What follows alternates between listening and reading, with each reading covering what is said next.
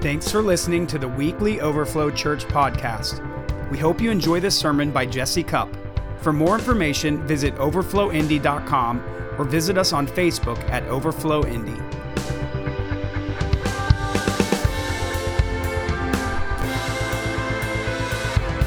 All right, so what I'm going to talk to you about today is the Nehemiah project. You guys have been hearing us talking about this. And, I don't want to just talk about it like it's just something we're trying to do. The goal is to stir faith and for us to recognize how much God is on this, how important this is to God, how key this is as a piece of our developing story as Overflow Church and our assignment of heaven being released through us onto the earth around us. And so the Nehemiah project is a real practical part of a bigger thing that God's doing.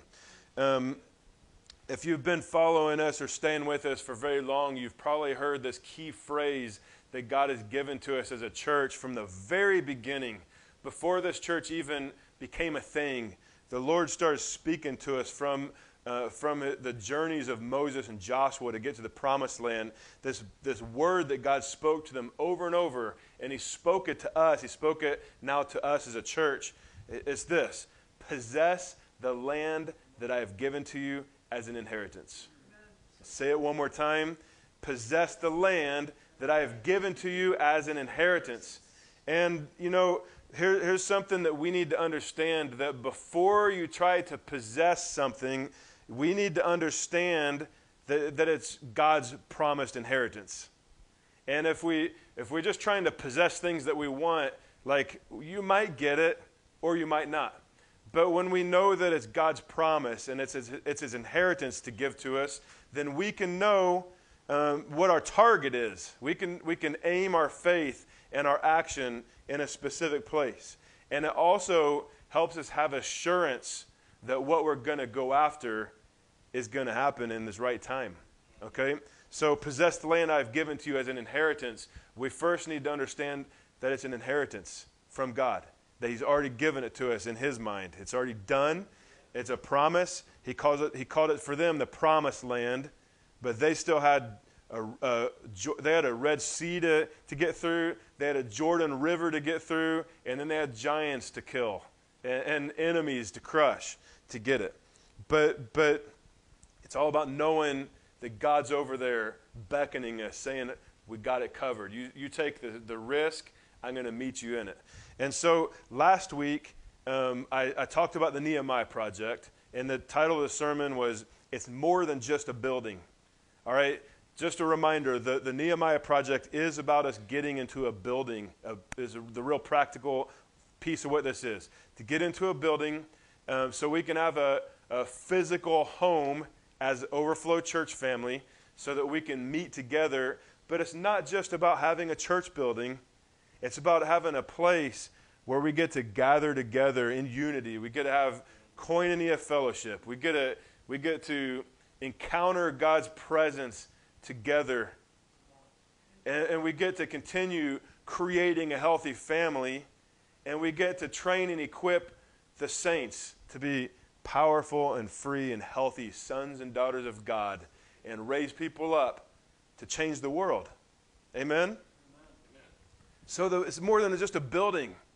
But having a building is going to give us so much more application, a lot more context. As you guys know, if you've been with us, like, we're scrambling every week to find a place to have church. And we've been having church outside, and those of you who've been able to endure the heat and the humidity and stuff, you've been experiencing this with us. And here we are live streaming because we had nowhere to go this week. Praise God. We're still moving forward. But we're feeling the need for a building. And in a sense, that's part of God's gift to us in this time, is sometimes he causes you to feel the discomfort of where you're at so that you can recognize how much more you need to push yourself into seeing that breakthrough come out. Amen? But last week I was sharing about this, and I was talking about it from God's perspective, because this Nehemiah project journey, it's not just us as a church working really hard trying to make a building happen.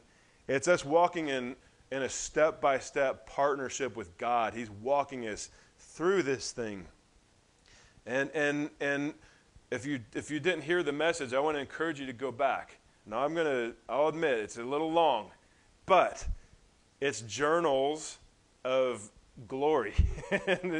I mean, to be honest, okay, if it's a little long, because I want you to hear it and get encouraged in your faith, because it's about encounters with God. It's about angelic visitations that's involved with this Nehemiah project journey. There's dreams, prophetic dreams that God has been releasing the story of what his heart is in us getting into the building.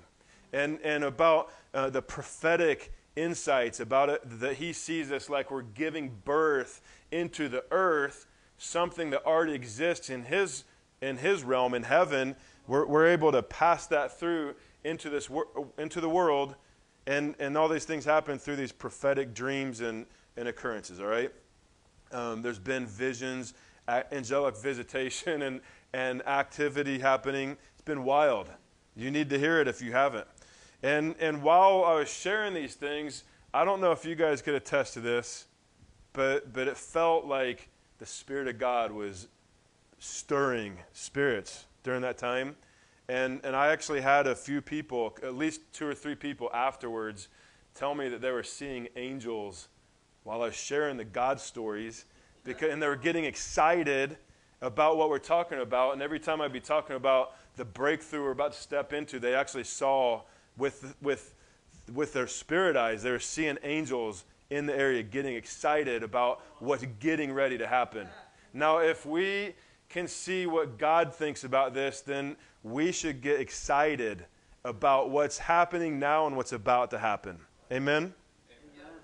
So after looking at what God's perspective is and his involvement with this last week, today what I want to talk about is our side of the equation, okay, the practical side, because to God, where it's the promised land inheritance, that was what we talked about last week, was his visual of it.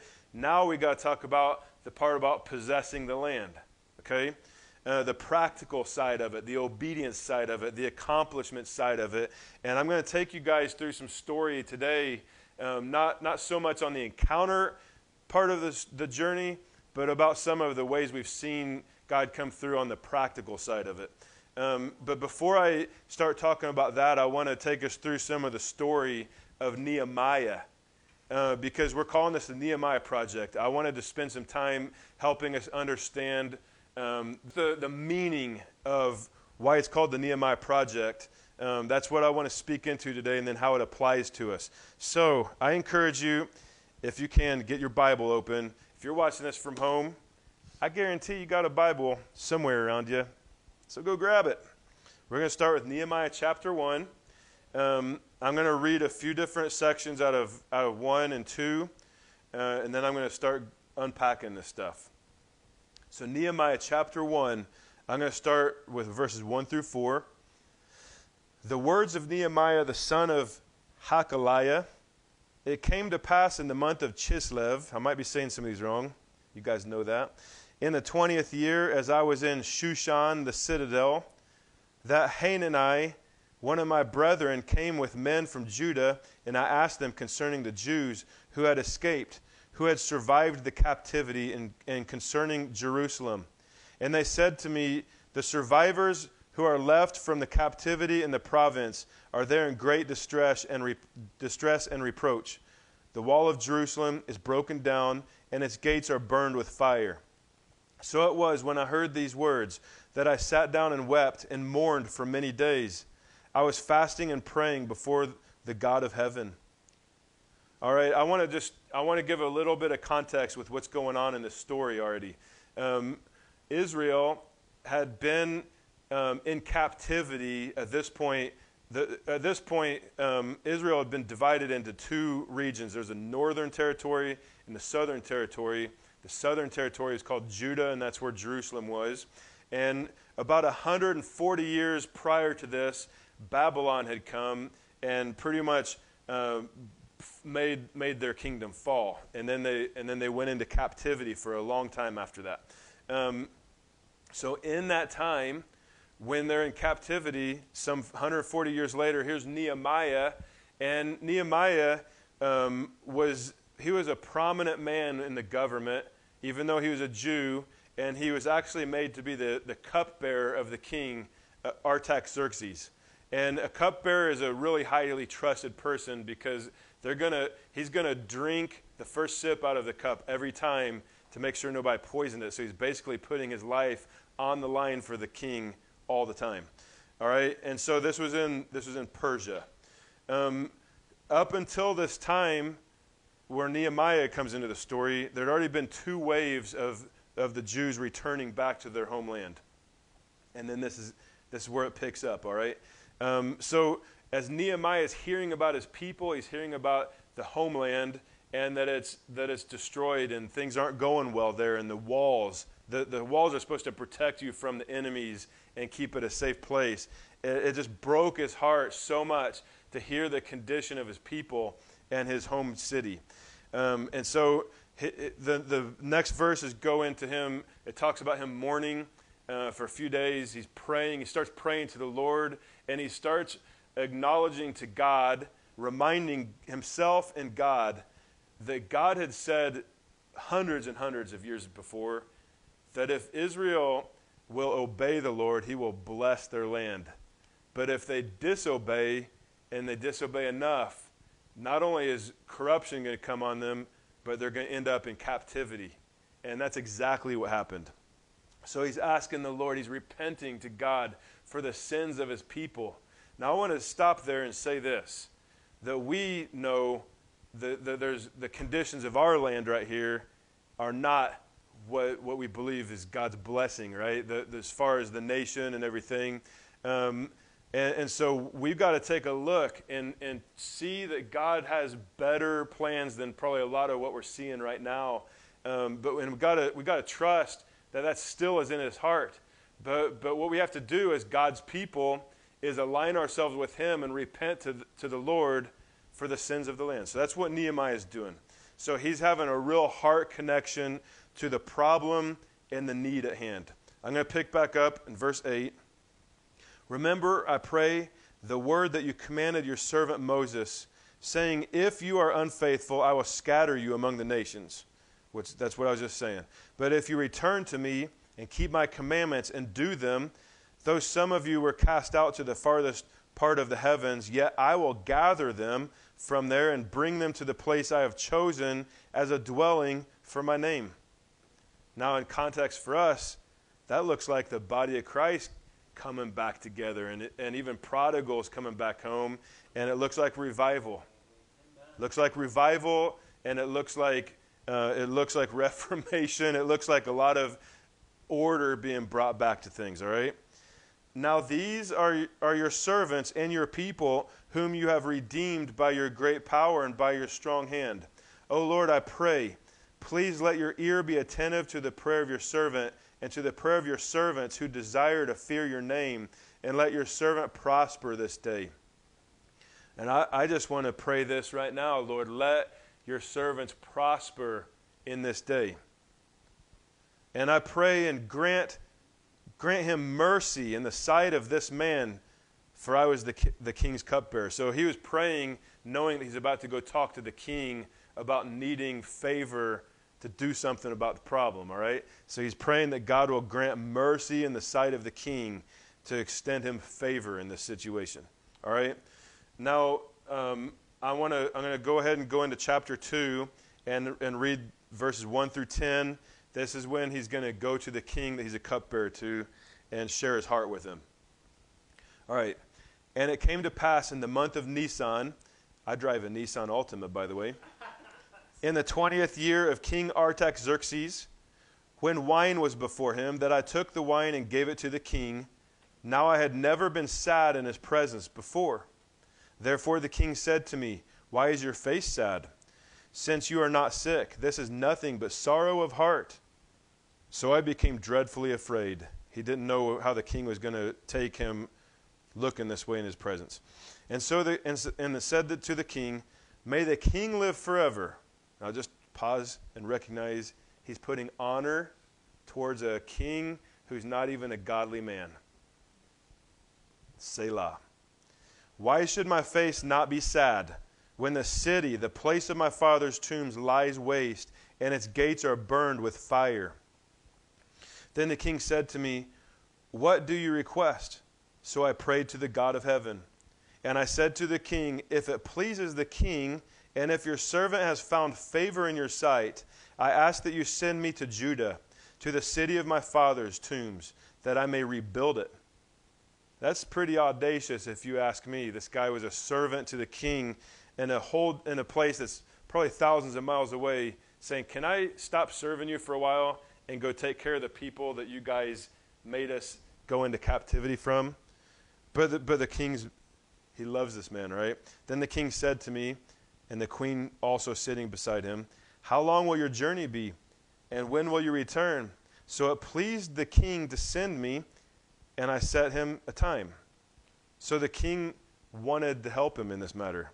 Furthermore, I said to the king, if it pleases the king, let letters be given to me for the governors of the region beyond the river, that they must permit me to pass through till I come to Judah. So he didn't just need favor with the king, he needed favor with all the different governing officials in the territory they're going to for them to grant them passageway or permission to do the things that was on his heart. And also write a letter to Asaph, the keeper of the king's forest, that he must give me timber to make beams for the gates of the citadel, which pertains to the temple, for the city wall, and for the house that I will occupy. And the king granted them to me according to the good hand of my God upon me. Come on. Now I want you to take note here. He got favor with the king, and then the favor extended to governing authorities to give him permission to do what he wanted, so access. And then the favor went even further to going to people who are going to grant them the supplies, the physical supplies that cost money to build this thing that God put in his heart to do. And God gave them the favor to do it according to the good hand of his God upon him. That's amazing. Then I went to the governors in the region beyond the river and gave them the king's letters. Now the king had sent captains of the armies and horsemen with me. So not only did he give him access and provisions, but he also sent protection and help with him, all right? That's pretty cool. Now check out verse 10. When Sanballat the Horonite and Tobiah the Ammonite the Ammonite official heard of it, they were deeply disturbed that a man had come to seek the well-being of the children of Israel. Let's just laugh at that. Ha ha ha. How many of you know that if God is going to call you on a kingdom assignment, there's probably going to be some kind of opposition that doesn't like you going on that turf to do God's kingdom work? Amen? Now, Sanballat and Tobiah become prominent characters in the story of Nehemiah.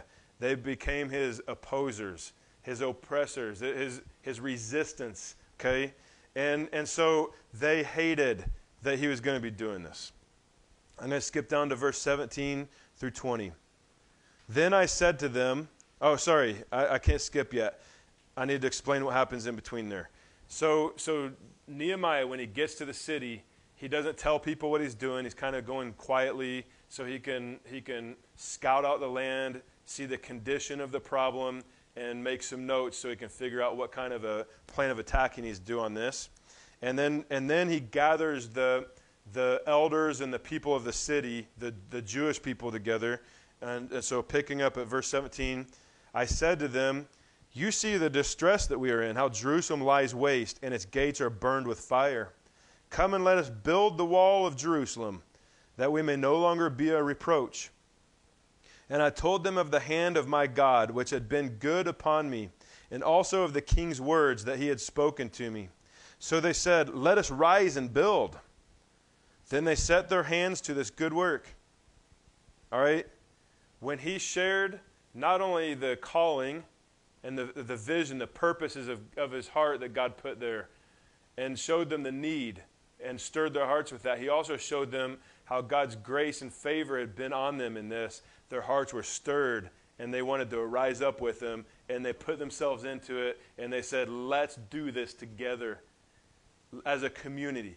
Let's put ourselves into this. We're going to rise. We're going to build with you. Come on. That's awesome.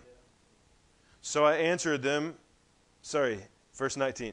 But when Sanballat, that one guy, the Horonite, Tobiah, that other guy, the Ammonite official, and Geshem, the Arab, heard of it, they laughed at us. So they mocked them, and they despised us. What is this thing you're doing? Will you rebel against the king? So they're trying to get them to feel distressed and they're emotionally and get weak and not feel good about themselves in this, challenging their hearts and their motives. So I answered them and said to them, the God of heaven himself will prosper us. I'm going to say that over us right now. The God of heaven himself will prosper us. Therefore, we his servants will arise and build. The enemy, I'm not talking about people.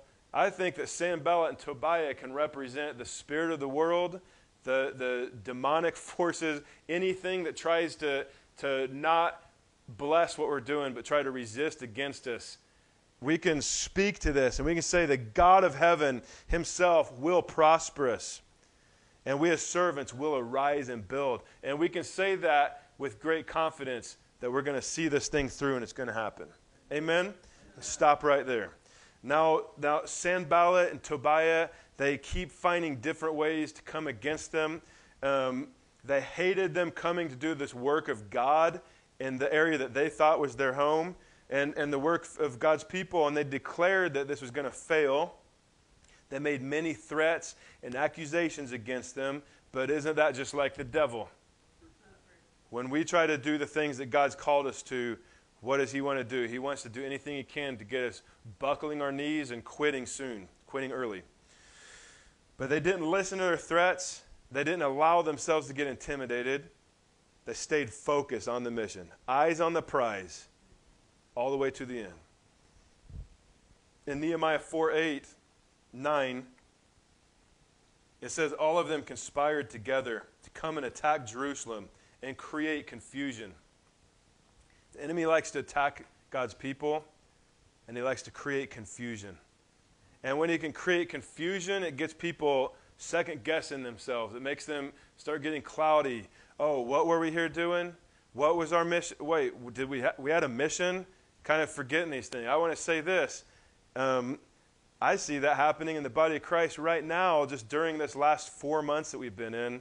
COVID quarantine, people get used to not being in church. They get used to not being accountable to one another. I'm doing my thing. And people get complacent, and not just with church, but with God, with each other, with callings. And the Lord's calling us to come out of that cloudy confusion and get sober-minded again. Amen? So I declare that sobriety of mind with the things of God in this kingdom. All right, so nevertheless, we made our prayer to God, and because of them, we set watch against them day and night. Now the enemy tries to bring confusion so he can disrupt unity, and so that he can disrupt our focus of the mission. Okay? Now that's exactly what God's trying to do with us as a church, is to reestablish unity unto our mission that God's given to us. And we need to pray, and we need to keep watch of any place where the enemy tries to find little cracks and crevices and try to bring lies or try to bring confusion or try to encourage us to get complacent, and it doesn't really, I'm good, I don't need to be doing all that other stuff I was doing. But no, God's trying to get us honed in, amen, and moving forward together, all right? The enemy tried to set up attacks against God's people with Nehemiah, and in chapter 4, verse 14, he said, I looked and arose and said to the nobles, to the leaders, and to the rest of the people, do not be afraid of them. Remember the Lord, great and awesome, and fight for your brothers, your sons, your daughters, your wives, in your house. And I think that the Lord wants to remind us to not be afraid of anything that tries to come against us in God's plans for our lives. And that He wants to remind us to remember the Lord and His greatness and His awesomeness. And that He's with us. And that we need to fight for our family, fight for our brothers, our sons, our daughters, our wives, and our houses. Fight for one another. When Nehemiah had them band together and cover one another. There's so much independence in the body of Christ. There's so much, I'm just trying to find my way through this. I'm trying to do what I am supposed to be doing. And we're not, when we're focused on that, it makes it hard to think about the other people around us, that we're actually supposed to be bridging connections. It's called unity. And we cover one another. We're not just out doing my thing. I want to help you be safe. I want to protect you. I need you to protect me where I've got blind spots or when I'm feeling weak. We got to protect the vision, and we got to protect each other. Amen? There are continued distractions against Nehemiah. In chapter 6, verse 3, he said, "So I sent messengers to them," talking about Tobiah and that other guy, Sanballat. And because they were trying to get them to quit what they're doing, and so he could go have a meeting with them so they could reason together, because their threats weren't working, so maybe I can reason you out of this thing you're doing. And so he tried to find every way he could to get them to slow down. But Nehemiah told them, "I am doing a great work so that I cannot come down. Why should the work cease while I leave it and go down to you?" That's a good word. And we need to know, we need to be confident that the things that we're doing for the Lord is a great work. And that we need to not let the enemy or anybody or any circumstance cause us to compromise what we're doing, or to cause us to quit doing it so we can go try to reason with people. Maybe I can get you to understand. Yeah, no, I got to stay focused. I got to keep doing what I'm doing. I don't have time to divert my attention to the petty things that God is not in. All right? We need to never forget the significance of our assignment. We need to not fear man or circumstances. Keep our eyes on the prize. Amen? If I could do a bullet point outline of the story of Nehemiah, it'd look like this. The problem, his heart was moved with the problem. The calling, he embraced his ability to take responsibility to do something about the problem. The prayer, he sought the Lord and got God's heart on the matter. The pursuit, he sought the people who could cover him and help him make this thing happen. And then go do something about it. The favor, to see God show up, that He backs His assignment when we do the things that God's called us to do. Step out and take a risk. There's going to be favor on it.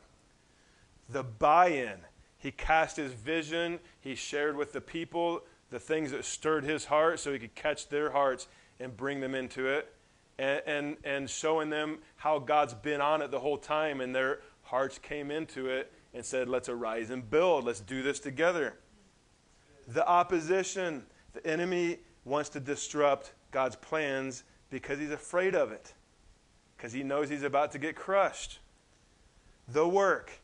You can't just have great promises without doing something to see them happen. So there's skin in the game. We got to do what we got to do. Amen? The provisions.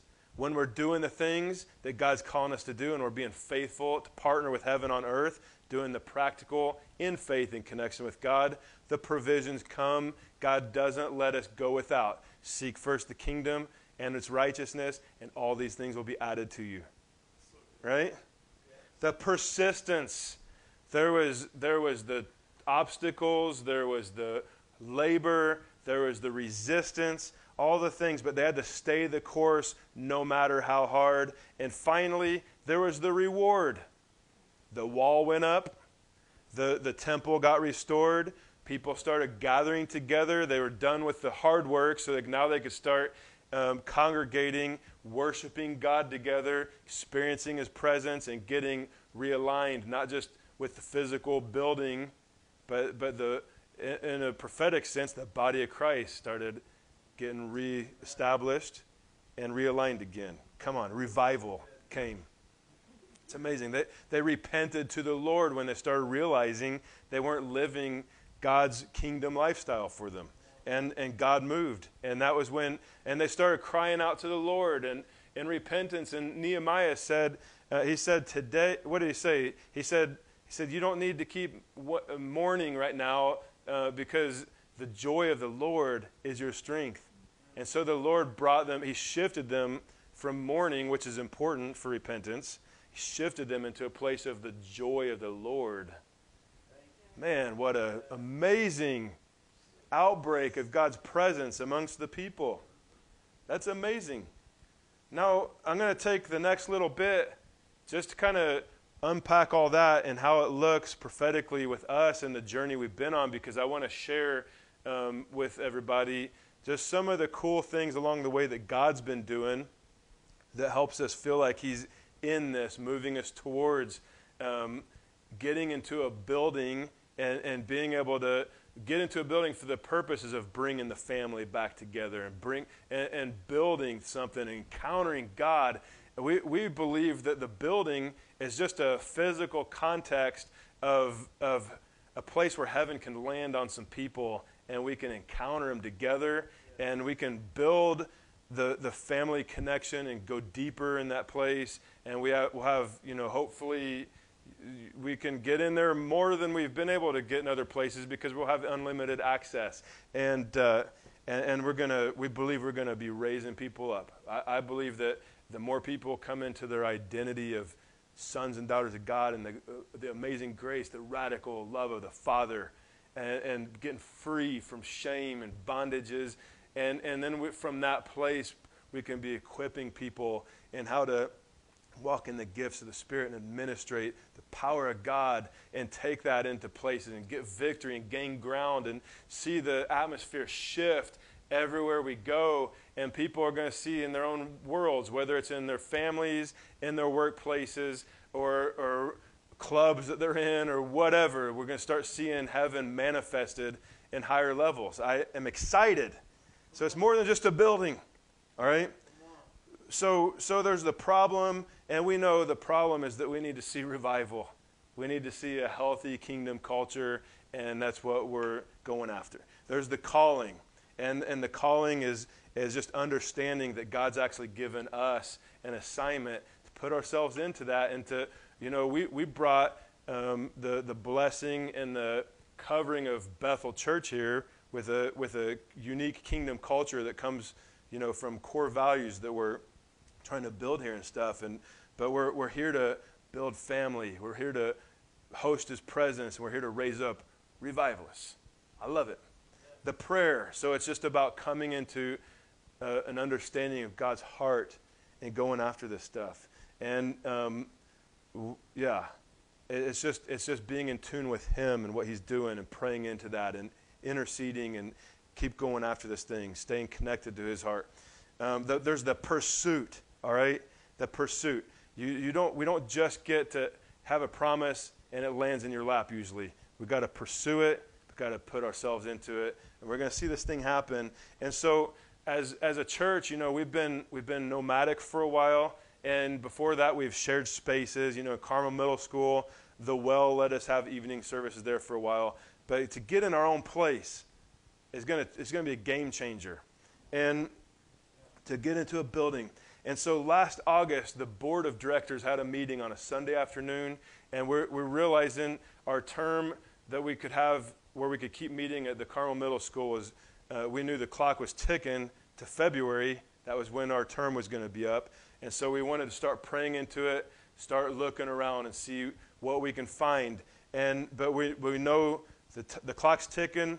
Jessica's been doing a lot of research and trying to look on the internet and look different places to see if we can find a building anywhere. And everything that we could find was way too expensive or there's no way they would even care to have a church in there. It just felt like it was going nowhere.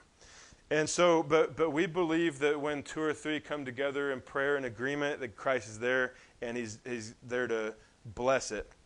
So we prayed, and that very afternoon, Jessica felt led by the Spirit to look online, and she found this building, and was like, "Whoa, that wasn't even there before."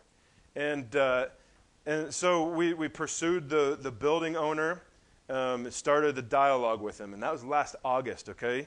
Because nobody had been returning our calls. So we've had to pursue the building owner, and since he was like, "Yeah, let's explore this," we had to start. We realized that not only do we have to get him to be on board with it, we have to get the city of Carmel legally to get on board with it. And through that, we found out that the building is not even in a zone that allows churches. And so we had to get special permission from the government, from the Board of Zoning Department, to see if we could have them rezone it for us, give us permits. So we had to go to the Board of Zoning of Appeals meeting on a Monday night at the end of October, and we got unanimous approval to do this. Obviously, it comes with terms where we have to do renovations and stuff like that. But also we pursued the architect, because he had to tell us if he thinks we could even make it up to code or not. And from there we had to pursue the contractors. All right. So that's the pursuit part. But then there's the favor part. And I hope that I'm about to stir a little bit of faith on this piece right here. Because favor is when you are doing what you know God's calling you to, you're staying connected to his heart, and we're believing that we know who we are, that we're his children, and we've got an inheritance, and that he's going to show up, right? So with the building owner, there's been favor with him, because he could have opened up that building to another business last August or September, and haven't been getting rent this whole time. But for some reason, he wanted to see if he could make it work to get us in there. Now we're almost a year later, and he's gone without making rent in that space for that long, because he's been holding out for us. And he's been doing the journey with us. There have been probably 5 good times along the way when it looked like there's no way this could possibly happen. And he was right there with us, asking us, are you still going to keep trying, or do you feel like we need to probably pull out of this? And we're like, well, if you're willing, let's keep trying, one step at a time. He said, okay, I'm with you. That happened probably 4 or 5 times, major times along the way. I'm right there with you. But he was following our lead, which is wild, because this guy's a businessman. He's letting us take the lead on this. So crazy. And recently he told us that he actually the reason he's been doing this journey with us is because he feels like maybe it's part of his calling to help our church get in there and get established and to grow. It's awesome. This guy's a Catholic. But he has such honor and belief in us. It's crazy. So then we had to have favor with the city, and I already told you we got unanimous approval by the city of Carmel to get permitted, which was amazing, because we went into that meeting kind of nervous, and God showed up and gave us the favor. Not only did they give us favor to get the permits, they gave us favor to start having our elements classes right there in the city hall, the place where they make votes to pass laws for the city of Carmel. What a prophetic sign I felt, that we get to bring the culture of heaven right into the environment where they pass laws. It's wild. And just the favor, that was so good. Then the architect, favor with the architect. This man, he's a Christian, and he really wants to see this thing happen too. And there was times early on when he went into that building with the owner, looked it over, and he told the owner, I don't think it's possible for us to get this building up to fire code. I don't think that it's going to work. And so he almost gave up right then and the owner almost gave up right then.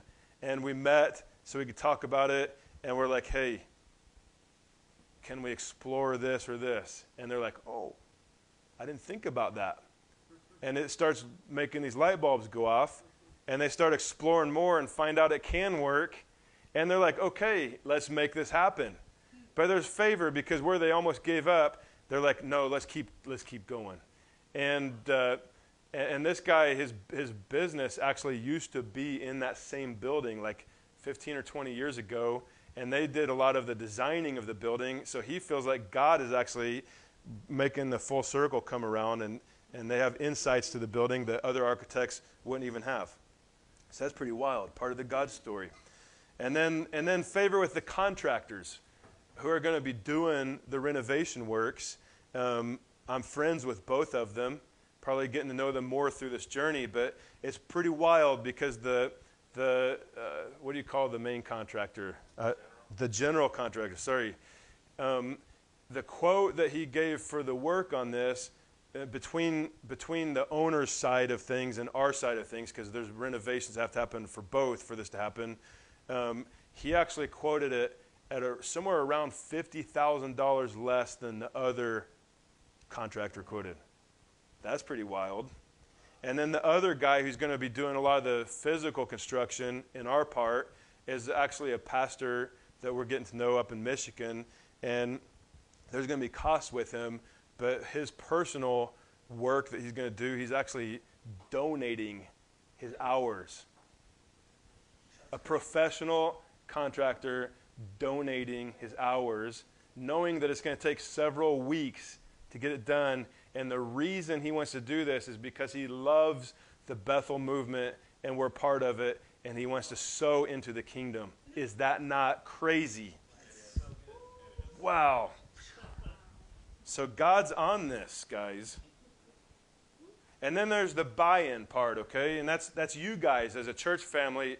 We're buying in. We're buying into the vision of Overflow. I believe that's probably a big part of why a lot of people want to be with us and the family that we're developing and stuff. But there's the buy-in of what we're doing. And I just want to say, like, all of us who choose to put ourselves into this have stakes in the game, and it's a kingdom investment, all right? I'm not talking about an earthly banking investment. It's a kingdom investment that as we put ourselves into this, there's going to be a yield from heaven that's going to be incredible. And so there might be some people who are still deciding, like, how much are you going to be in this, and that's okay. There's no pressure, but we want to invite you to lay hold of this inheritance with us, and you get to determine how deep that goes, okay? But we hope that you're capturing the significance of what God's doing in this, that is bigger than just us trying to just get a church building. Like there's heaven agenda on this. And we've been telling you that we're going to be starting a fundraiser soon, and we're going to be offering you and anybody that God would call to sow into this kingdom work.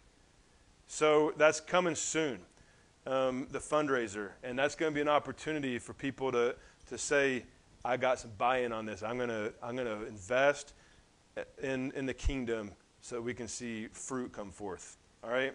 There's the opposition and obstacles that have come against us. I mean, gosh, this has been a year almost full of a series of breakthroughs and sweats and probably tears, maybe a little blood, at least in the spirit realm, coming along to get to this point.